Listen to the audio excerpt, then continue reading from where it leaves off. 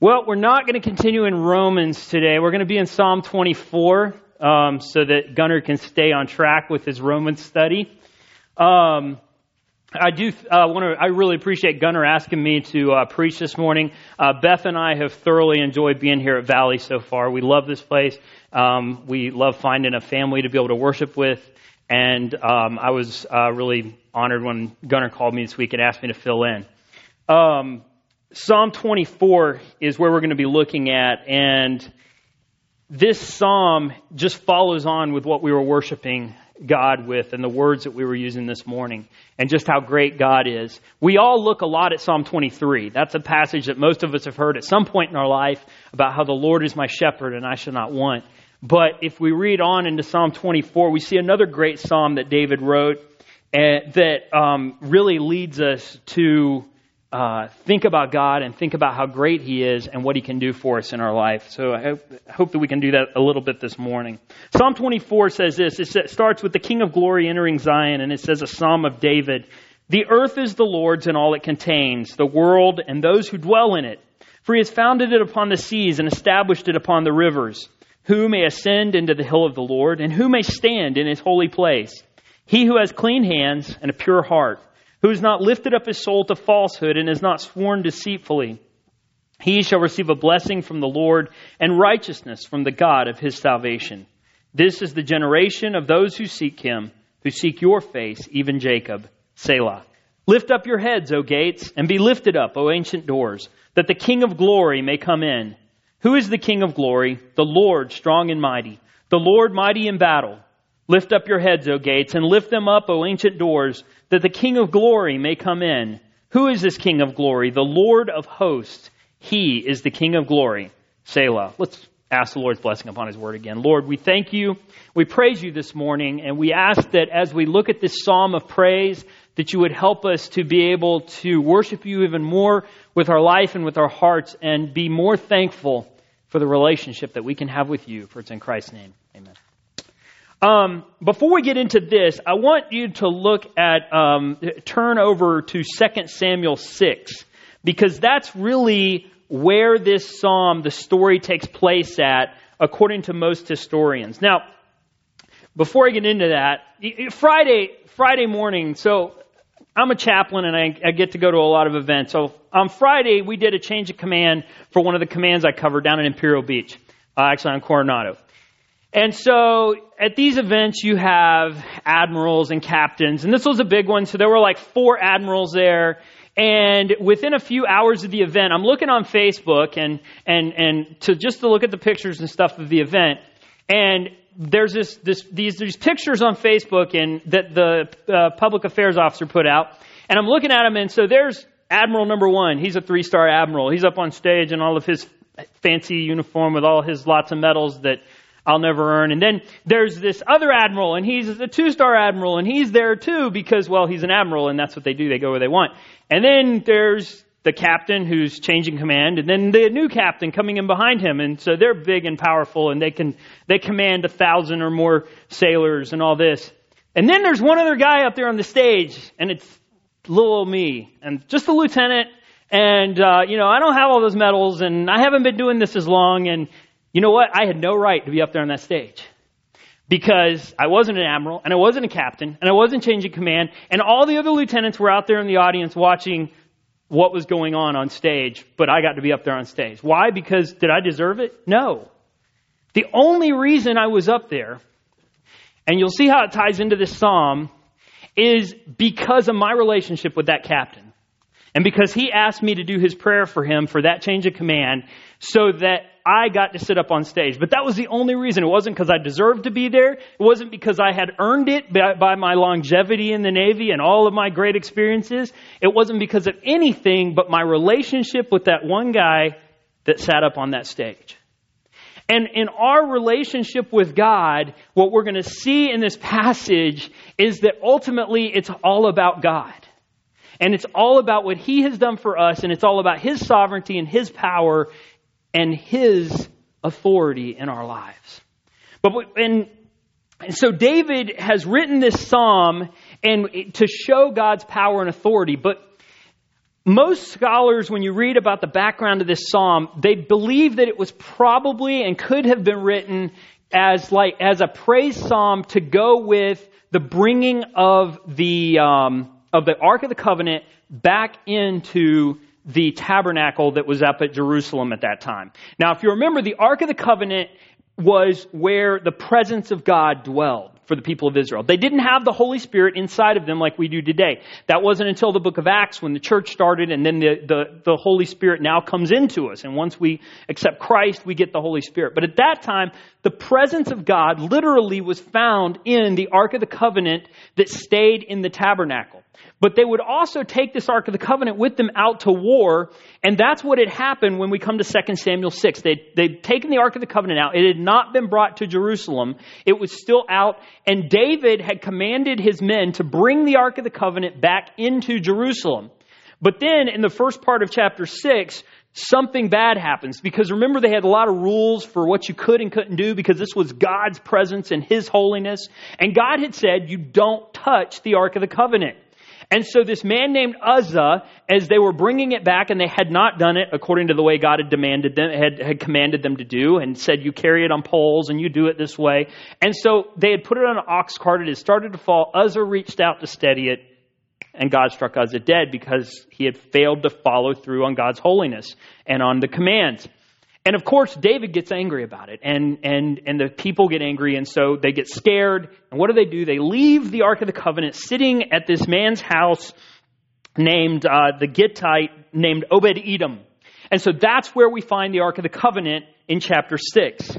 Well, then David realizes, hey, this is not the right thing. The Ark of the Covenant needs to be brought into the tabernacle so we can worship God and have the presence of God with us.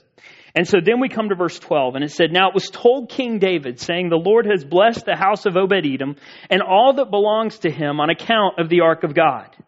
David went and brought up the ark of God from the house of Obed-Edom into the city of David with gladness. And so it was that when the bearers of the ark of the Lord had gone 6 paces, he sacrificed an ox and a fatling. And David was dancing before the Lord with all his might. And David was wearing a linen ephod. So David and all the house of Israel were bringing up the ark of the Lord with shouting and the sound of the trumpet. Then it happened as the ark of the Lord came into the city of David that Michal, the daughter of Saul, looked out of the window and saw King David leaping and dancing before the Lord. And she despised him in her heart.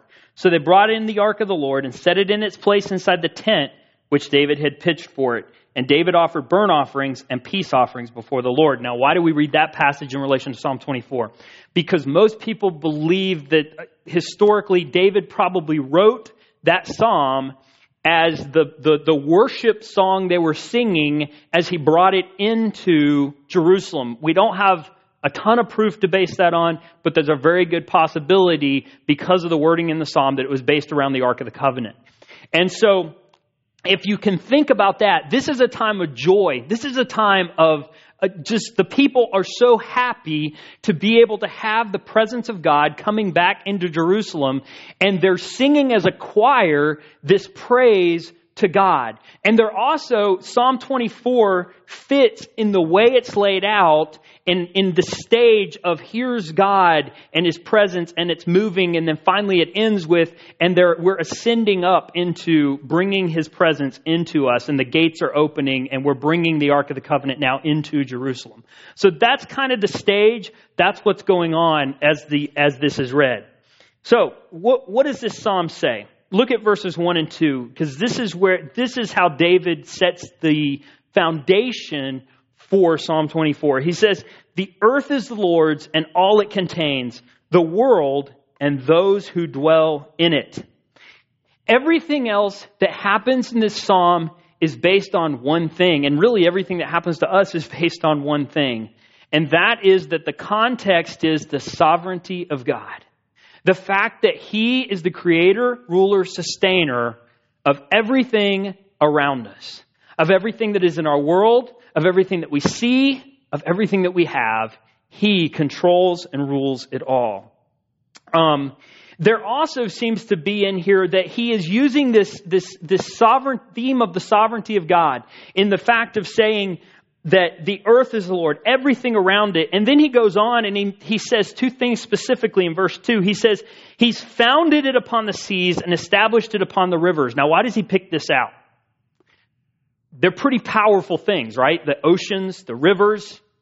I got invited I was asked to do a baptism. This was like 3 years ago. And when I was still stationed at Camp Pendleton, I had a Marine that I'd discipled with, and he wanted to be baptized. And he asked me to do it out at Oceanside Pier. Now, I don't know if you've ever been out at Oceanside Pier in the water there. And all around here, really, the water is just, the waves are really, really powerful. And we had come from Florida. I've done some stuff in the ocean, but Florida water, where I'm from in South Carolina at Myrtle Beach, it's nice and calm. And you don't get huge back tows that pull you out into the ocean for miles and can kill you like that.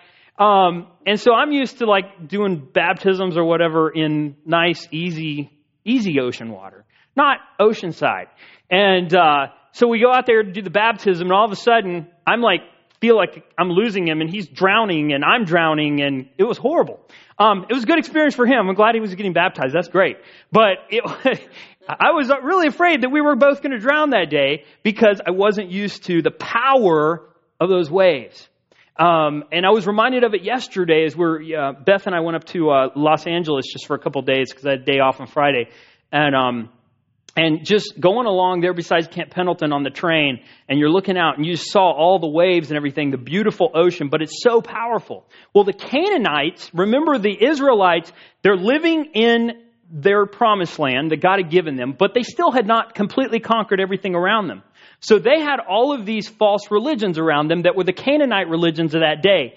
Two of their major gods they worshipped were the God of the rivers and the God of the oceans. Because in their minds, those were the most powerful things around them. What can a river do? A river can cut a Grand Canyon. A river can move dirt and move. And it's at that time they didn't have cranes and things that could move dirt, but they watched rivers at work. They watched an ocean that could wipe away large ships. That was what power was to them. So in their minds, the gods, the Canaanites around them worshipped these gods of rivers and oceans and water. And so when David says the earth is the Lord's and all it contains, then he very specifically kind of puts a jab at the local religions around him and says, and guess what? He's also the God that created those rivers. He's the God that created those oceans. He's the God that your gods are powerless against because he founded everything in this world on what you worship. And so that's kind of the context here. And that David is, on the one hand, reminding everyone of the sovereignty of God, but then also purposely kind of, remember, this is probably thousands of people going up into Jerusalem at one time. David is kind of saying to the rest of the people around them, look, we serve the real, true, powerful God who you need to know about. So he goes on and he starts it with verses 1 or 2, and then he starts talking about God entering into our presence. This whole passage is really about how we approach God, how we come to God and how God comes to us, and how we can know him even though he's this sovereign God of the universe who created everything. And so we come into verse 3, and it says, who may ascend into the hill of the Lord, and who may stand in his holy place? He who has clean hands and a pure heart, who has not lifted up his soul to falsehood, and has not sworn deceitfully. So the first question David asked here is, okay, here's this powerful God, and we have his presence with us as the people of Israel, this Ark of the Covenant where God himself dwells, and we're going to move it into our location. We're going to move it to be with us in this tabernacle. Who are we to have the right to do that? Who am I to be able to reach out to God? How can we enter into God's presence? And then he answers this question. He says, he who has clean hands and a pure heart, who has not lifted up his soul to falsehood and has not sworn deceitfully. Okay, think about it. That's who can enter God's presence. Now, how many of us in here can raise our hands and say, oh yeah, I got a pure heart, clean hands. I've never done anything dishonest, never been deceitful, and never spoken falsely to anyone. Wow, that's silence. That's right. None of us. We're all imperfect. We've all failed. The Bible says in Romans 3:23, for all of us have sinned and fallen short of the glory of God. We've all failed to meet God's perfect holiness and standard. And if there was any question about it, David pretty well covers the entire gamut of anything we could possibly do or say that's wrong. He starts off with he who has clean hands. That's outward cleanliness. The Pharisees in the New Testament were really good at that. So people would look at them and say, wow, these guys are really holy. They know how to tithe down to the least little bit of spice they bring into their house. These guys know how to quote the Bible backwards and forwards. They know how to say the right thing. They know how to do the right thing. They look good on the outside. That's what having clean hands is all about. And David said, that's great. That's the place where you need to start at. What are your actions like? What do people see when they look at you? Do they see someone who acts like a Christian, who lives out what they say they believe? But then he goes that next step, because that's not really what true holiness is it? Remember, Jesus even himself took it a step further. He took the 10 Commandments and he said, not only don't commit adultery, but don't even lust, because that's adultery. And then he said, don't just not murder, don't even hate, because now you've committed murder in your heart. And so it's not just about the outward actions, it's about the inward actions. And so David here says, it's having clean hands and having a pure heart on the inside. It's having a life that is pure from inside to outside. And then he even goes further and said, who hasn't lifted up your soul to falsehood and has not sworn deceitfully. Someone who has never given themselves over to anything that's wrong. Wow. We could never say that. Because all of us were born under the curse of sin that was started by Adam. And because of that, we're all born sinners. We're all born completely inadequate and unable to do it. This is the person that can enter into God's presence. Fortunately, the psalm doesn't end there, because that would be a pretty bad place to end, because you'd be left saying, okay, here's God's presence. I can't have anything to do with it. I'm not worthy. He's not worthy to come into me. I'm not worthy to go into him. But he goes on to verse 5, and he says, that person shall receive a blessing from the Lord and righteousness from the God of his salvation. You see, here's the answer to it. Because when we enter God's presence through holiness that is inward and not just outward, so it's a total holiness. The fact of the matter is, it's his holiness and not ours. There's nothing that we can do to be good enough to enter into God's presence, but because of the fact that he has saved us, and if we have accepted Jesus Christ, he has justified us, just like Gunner's been hitting over and over every week in Romans. The fact that we have been declared not guilty, that God has taken a guilty sinner and said, because of what Christ did on the cross, I declare you not guilty for any of what you've actually done. Therefore, we can enter into God's presence. Look at Romans chapter 5. In Romans chapter 5, we've already covered this, but in verse 21, going down to verse 20 and 21, Paul is speaking here and he says, the law came in so that the transgression would increase. But where sin increased, grace abounded all the more, so that as sin reigned in death, even so grace would reign through righteousness to eternal life. Through who? Not through me. Through Jesus Christ, our Lord. And so when we have this relationship with Jesus Christ, we do have pure hands, a clean heart, and a pure heart and a clean hands. But it's not because of our doing, it's because of his doing. And so we have the blessing that we've received from the Lord, and we have righteousness from the God of our salvation. And so what is this ultimately based on? What is that holiness based on? It's not based on us. It's based on him, and it's based on our relationship. In verse 6, it says, this is the generation of those who seek him, who seek your face, even Jacob. Now, obviously, in this passage, who is David speaking to? Who's this congregation? It's the Israelites. they're out there, they're worshiping God, but they're speaking to each other. And you can imagine David getting out there as the king and saying, this is the generation. You're the generation that is seeking God. It's you, Jacob, who are seeking God's face. Jacob used for the entire term of all of Israel. But does this then apply to us? Absolutely it does. I want to look at a couple of verses. Romans chapter 9, verse 6.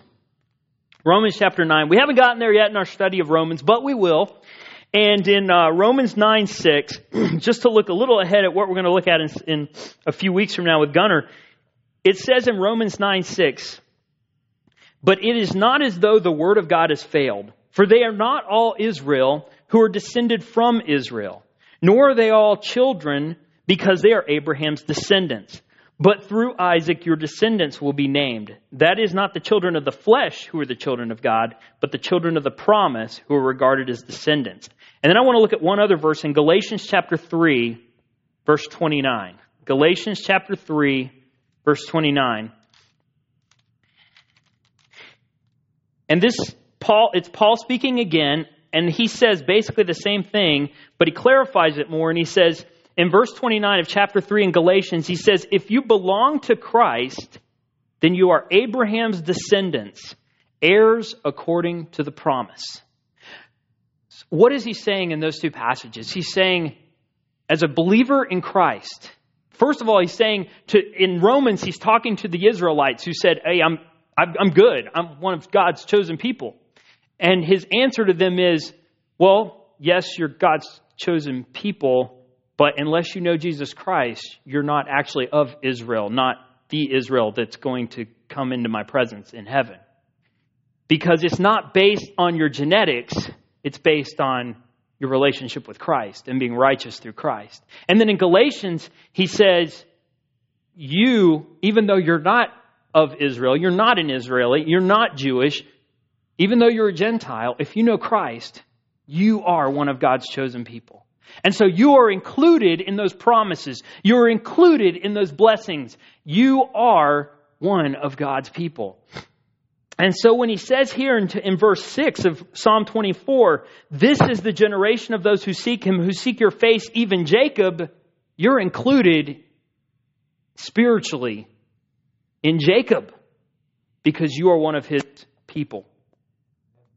And that's how he ends this section. You see, it's very nice here. We have it very easily broken down by these two little words called Selah. We have no idea what they really mean. They're probably a musical term or something. But it makes a clear break between this section where he's talking about how we enter God's presence through holiness that is not just inward but outward. It's not our holiness, but it's his. And it's all based on our relationship with Jesus Christ. And then he's going to go into God coming into our presence in this last part. But as we think about God coming into our presence and it's based on relationship, for us, it's a lot in the same way as you become an American citizen here. Now, for most of us here, we were probably born in the United States, which means we automatically have citizenship. But for those who were born somewhere else and they've gained citizenship here in the United States, many times there's even more of an appreciation for it because they understand what it took to become that citizen. I've had the privilege, when we would be out at sea on the carrier, we did a lot of very large ceremonies for citizenship, and they'd go through the citizenship process while they were out at sea, and when we pull into ports, they work with the State Department at the various embassies there, and we'd set up ceremonies, and I watched a couple of naturalization ceremonies and had the privilege to be there. And when those sailors would raise their hands and say the oath of allegiance to the United States, what would immediately happen? Every right, every privilege that I had as an American citizen being born in this country, guess what? Immediately when they did that, they got every single right that I ever had. Because they took an oath and became an American citizen. It wasn't gradual. It wasn't given to them piecemeal. Every privilege you and I have as a citizen then becomes that person's as a citizen of the United States. And every right and privilege that a Jew would have being born as a person, a chosen one of God, of one of his chosen people in the Old Testament, you have the moment you accept Jesus Christ. And that means his holiness. That means the ability to come into the presence of God, as what we see happening here. So therefore they had the right to go up to the Ark of the Covenant and then to bring it into the city. But now David turns the focus to God coming into the city. In verse 7, he says, "Lift up your heads, O gates, and be lifted up, O ancient doors, that the King of glory may come in." Who is the King of glory? The Lord strong and mighty, the Lord mighty in battle. Lift up your heads, O gates, and lift them up, O ancient doors, that the King of glory may come in. Who is this King of glory? The Lord of hosts. He is the King of glory. Now, I want you to notice one word that's used a lot in that passage, and that one word is king. Once again, it's God's sovereignty at the focus of this passage. Now, when we think of a king in our modern terms, we don't really have anything to compare what they thought of a king to. You know, what's the closest we can probably come up with? Britain? I mean, they have a monarchy, but is it really it's a constitutional monarchy. The queen doesn't really have a lot of power. She can't go out there and direct her armies and do all this other stuff. She has some power, but it's pretty moderated by their constitution. It's symbolic. Yeah, there's a lot of other countries. We've had some dictatorships in the last several hundred years that have been pretty monarchy-like. But in this day and age, when they said king, their mind was in a king who literally owned everything. The king was gracious enough to give back some of that land to you peasant people out there who were his subjects. You know, that's the kind of monarch that they were, an all-powerful ruler. But yet, and so it's hard for us to kind of think about this, but when they use the term king, they're literally using the term of an absolute ruler, one who owns everything and has the right to everything and can ask anything. And so when God comes into our presence, we get to experience him personally, but we see him as a king, as Lord, as ruler, as master, as owner. And so his sovereignty is there, and when we accept him as our Lord and Savior, he is our king. And that's how he comes into our presence. On a historical point, what is probably happening at this point, if you want to keep the picture of they're bringing the Ark of the Covenant out, and as we read there, they stopped and they would do sacrifices along the way. Well, at this point, I haven't been to Israel, but I know a lot of you, several of you have actually gotten to go with Gunnar and other stuff. And as you enter into Jerusalem, you don't go down, you literally go up. And so when the temple finally did get built, it was even the highest point. And that was so Jerusalem is up, and they're ascending up into that area. And at this point, when they get to these last verses, there's probably choirs on either side, and they're singing this back to each other. And so you might have a choir on this side who's singing, "Who is this King of glory?" And then an answering choir in an antiphony of praise that would say, "The Lord strong and mighty, the Lord mighty in battle." And so all of these choirs and praise and worship and the Bible says David's out there dancing before the Lord. It's a very joyous occasion.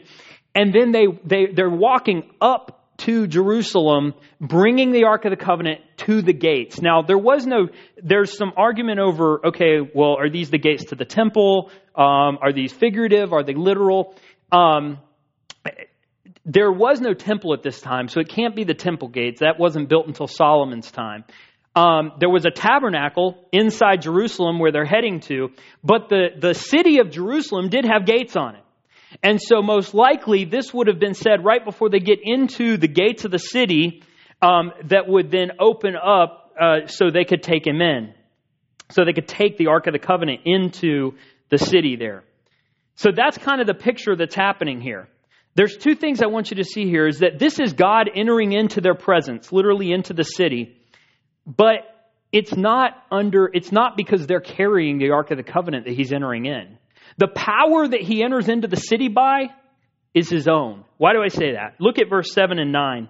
It says, "Be lifted up, O ancient doors, that the King of glory may come in." And verse 9 says the same thing. "Lift up your heads, O gates, and lift them up, O ancient doors." Now, if you're going into a house or something like that, what would you naturally, if you knew somebody was on the other side, wouldn't you naturally say, hey, if you're carrying something in, wouldn't the natural way to word it would be, go open up that gate for us so we can walk in? Or something to that effect. Instead, here David says, if you in the Hebrew, it's as if they're doing the opening themselves. There's no one else opening those doors. And so it's the power of God that they open to him, figuratively here in this passage. And so the power that opens those gates is not our power. It's not the power of some people on either side running them up. It's God's power. And David is saying, as the Ark of the Covenant comes through, it's literally saying, be lifted up to the presence of God. And so when God comes into our life, it's not because we've done it. It's because God's done it. And I know a lot of you have probably seen the picture, and it's a nice picture to look at. But it's not totally accurate. The picture of Jesus standing at the door, knocking, and as a kid growing up, it was always pointed out to me, and look, there's no doorknob on that door on the outside, because you have to open it up from the inside and let Jesus into your life. That's not a sovereign God. A sovereign God enters where he enters. He chooses us. He chose us. He is sovereign over us. And he goes where he wants. And so when we enter into God's presence, it's because he allows us to come into his presence, and he stoops to come into our presence because we have accepted him and because we have accepted his son, Jesus Christ. He is the sovereign one. We're not. His power is his own, and his power is all-encompassing. Look at verses 8 and 10. And they're slightly different for a very good reason. It says, "Who is the King of glory? The Lord strong and mighty, the Lord mighty in battle. Who is the King of glory? The Lord of hosts. He is the King of glory." What does it mean to have glory? It's honor, it's distinction. And typically on this earth, how do we give glory? We give it based on something, right? If I come up here and you don't know who I am at all, and I just come up here and say, you know what? I'm a good person, and you should all honor me. Is that the way we give honor to people? No. You would never do that. If somebody just walked into your business tomorrow or Tuesday when you go back to work and said, yes, you need to all honor me and pay me due respect and give me a paycheck. You're not going to do that. It's based on something.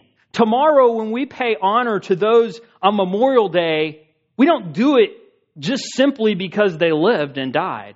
We do it because of something they did. They earned that respect. They earned that honor.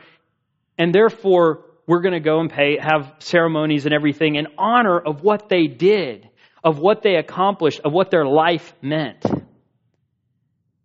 With God, we give him glory and honor, and we call him the King of glory based on who he is.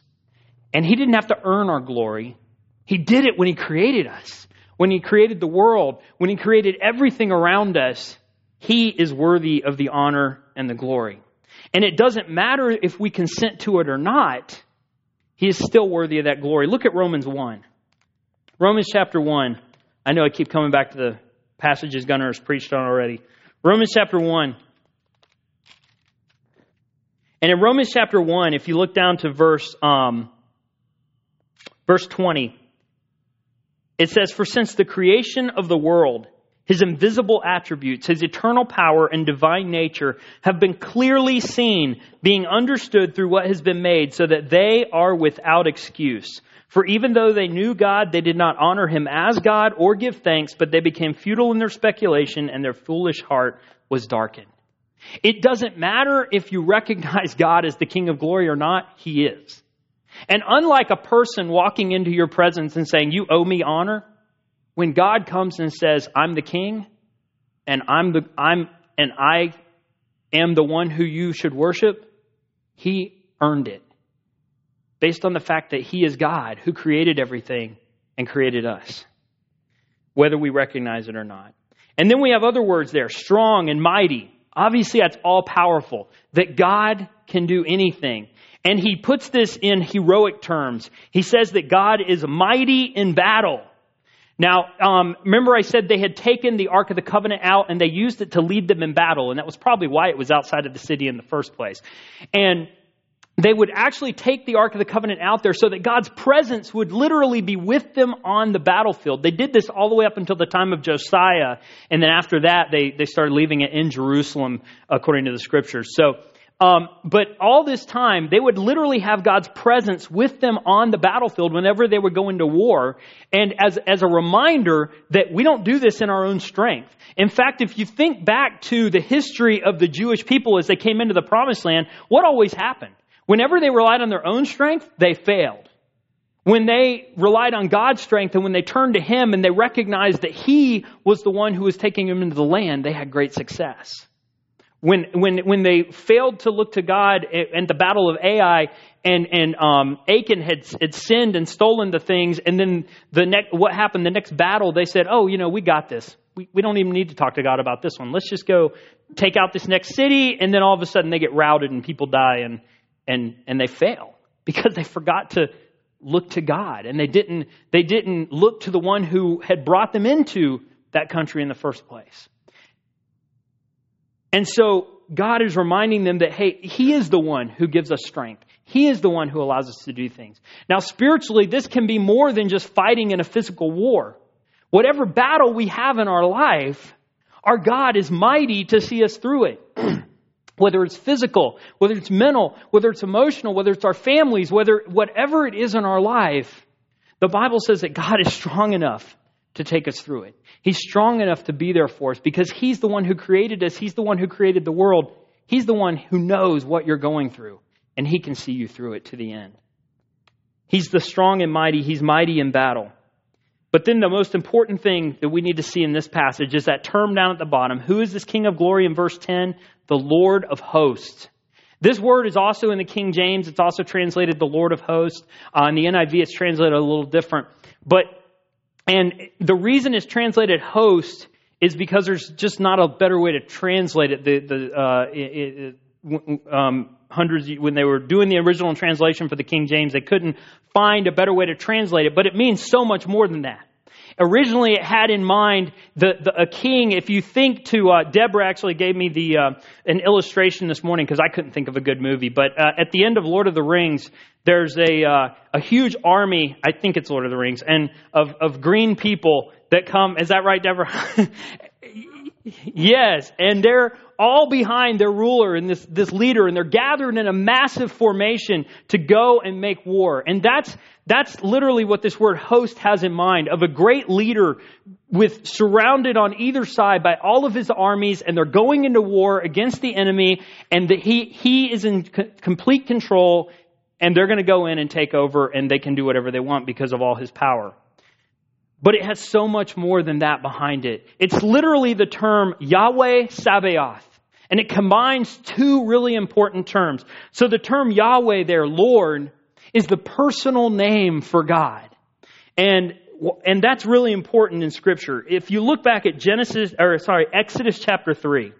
Exodus chapter 3 and verse 15. Exodus chapter 3, we'll start at verse 13 actually. He says, this is when Moses is coming to the burning bush. He sees a bush burning. Remember, he's been out in the desert, not really caring about anything, but taking care of sheep and not getting found out because he killed an Egyptian ruler. And so he's out in the backside of the desert, and all of a sudden he sees a bush burning, and it's God, and he's never talked to God face to face like this before. And he sees this bush, and in verse 13, Moses said to God, behold, I'm going to the sons of Israel, and I will say to them, the God of your fathers has sent me to you. Now they may say to me, what is his name? What shall I say to them? And God said to Moses, I am who I am. That's Yahweh.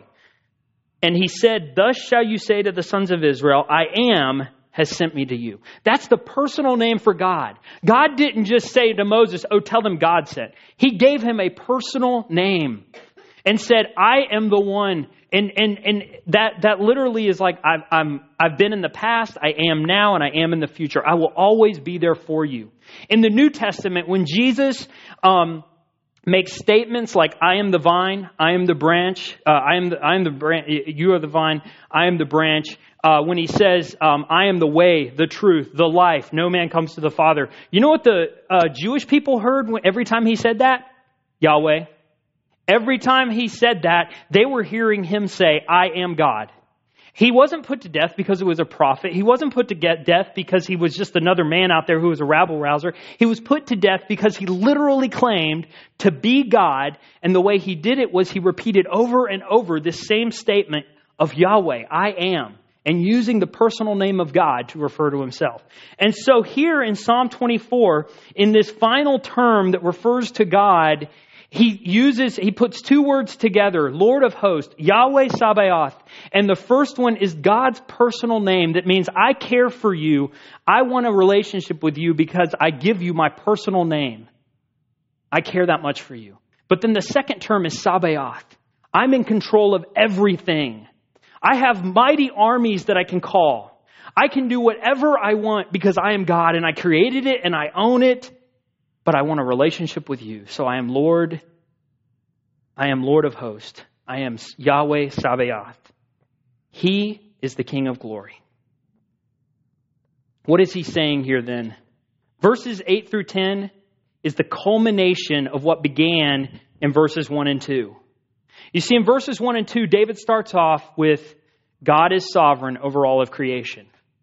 Verses 8 and 10 brings it to a culmination in that now this God who created everything, who's over everything, who created everything we see around us, is now dwelling in the presence of his people. He came down from heaven to dwell among them, to be a part of them, to have a relationship with them.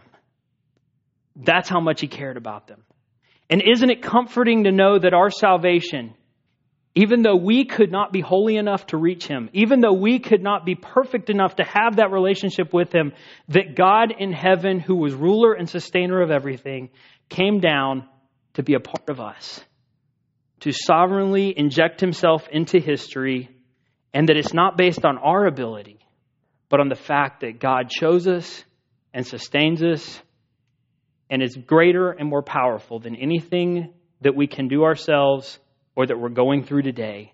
He will take care of it. He will see us through because he is the Lord of hosts and the mighty God. Let's pray.